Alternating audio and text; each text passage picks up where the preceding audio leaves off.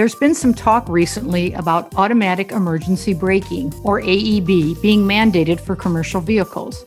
As with almost everything in trucking, there are proponents and opponents to AEB systems. But there also seems to be a fair amount of confusion over what they are, how they work, and what they actually will do. Hi, I'm Denise Rondini. Welcome to Truck Talk with Bendix. This podcast series will help you better understand key topics in the commercial trucking industry. Joining me today to clear up the confusion about AEBs is Fred Andersky, Director of Demos, Sales, and Service Training at Bendix. Hi, Fred. Thanks for joining me today. Thanks, Denise. Always great to chat with you on Truck Talk. I think we better start with a good explanation of what AEB systems are and how they work. Well, you want to talk about confusion. Let's start off with the fact that AEB can be automatic emergency braking, and it can also be autonomous emergency braking, but we'll leave that for another podcast.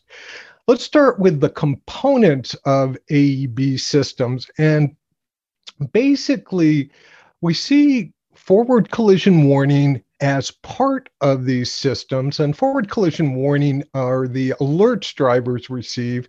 And then there is AEB, the autonomous emergency braking. This is the automatic or autonomous brake intervention that occurs. But it's important to separate out forward collision warning and AEB because as with our Wingman technology, where forward collision warning is part of the system, there are other technologies out there that only deliver forward collision warning. For example, our older VORAD systems just deliver alerts with no braking interventions.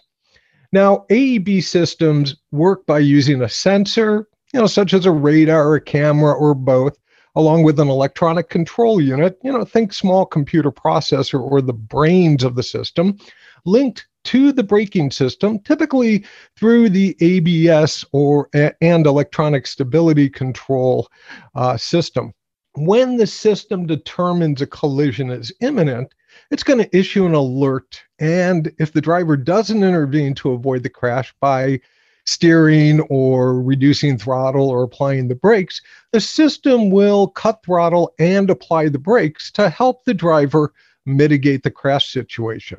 Now, given that the 2018 large truck and bus crash facts, which we talked about previously, Denise, it indicated that there is a large truck rear-ending a car every 15 minutes, and there's also passenger vehicles rear-ending large trucks roughly every 15 minutes. And that really means that AEB systems aren't just good for large trucks, but they're good for cars as well. That's interesting. So there seems to be some myth that AEBs are foolproof and that on vehicles equipped with AEBs, the driver is less critical. Can you share some facts with us about both AEB systems and the role of drivers? Well, Denise, that's exactly what it is, a myth, okay? A myth which I think is perpetuated by the continuous attention to autonomous cars and trucks in the media and with some OEMs. Let's face the fact that truly driverless vehicles are still a long way off. And while systems may ease the driver's burden a bit, especially on long stretches of open road, it's doubtful that we will have trucks without drivers anytime soon. As we are fond of saying, no safety technology replaces a skilled alert driver exercising safe driving practices. Safety technologies complement safe driving, and the driver is always in control of their vehicle at all times. It's also important for drivers not to try to game the system. I've been hearing a bit about this recently, Denise, where drivers, for example, on stability control, may be pushing to be able to make turns faster. That's not a good thing because all these systems have some upper limit, and you don't want to find that upper limit the hard way, okay? Because the laws of physics still dictate, and too fast could mean too much for the system, and in the case of stability, a truck rollover or loss of control. Driving safely means not pushing the system, but driving in a safe manner. No intervention is always a good thing. Safe driving typically means no interventions. I think we also need to talk about the distinction between avoidance and mitigation and how AEBs fit into that. It's a great point because the government is always calling this technology crash avoidance, and Bendix and others call it collision mitigation. So let's look first at the definitions of avoidance and mitigation, and you'll see what I'm getting at. Dictionary.com, one of my favorite references, defines the word avoid, from which avoidance comes, as one, to keep away from, keep clear of, or shun. So shunning crashes, I guess. Or two, to prevent from happening. Mitigation, on the other hand, is derived from mitigate, which is defined as to lessen in force or intensity and or to make less severe. Mitigation, in terms of crash mitigation technology, is perhaps a more fitting word than avoidance. And why is that? Well, in a nutshell, mitigation is really the more accurate word. Much as we'd like to say collision mitigation technologies will help drivers avoid all crashes, the truth is they won't. Drivers may still have crashes. Setting expectations also makes mitigation the better word. If your expectation is that the system will avoid all crashes, I'm afraid disappointment awaits. Per our earlier discussion, collision mitigation systems can help drivers, but they won't prevent all crashes in all situations. Mitigation means you may have less crashes, but the potential exists that you may still have some crashes, that they won't all be avoided. As a word nerd, Fred, I certainly appreciate you giving us dictionary definitions of those terms so we can see the difference. So maybe you can talk to us about the differences between the perception of autopilot and wingman. That's a great point because, autopilot to me is really what we have on planes. The plane can fly itself, doesn't need some human intervention. Wingman, on the other hand, are there to be able to help. In fact, that's why we call our system Wingman, because it doesn't replace the driver. It's there to help assist the driver. Now, calling something autopilot that isn't sets an expectation. And Denise, as I like to say, when expectation exceeds specification, the result is often altercation. In other words, a crash.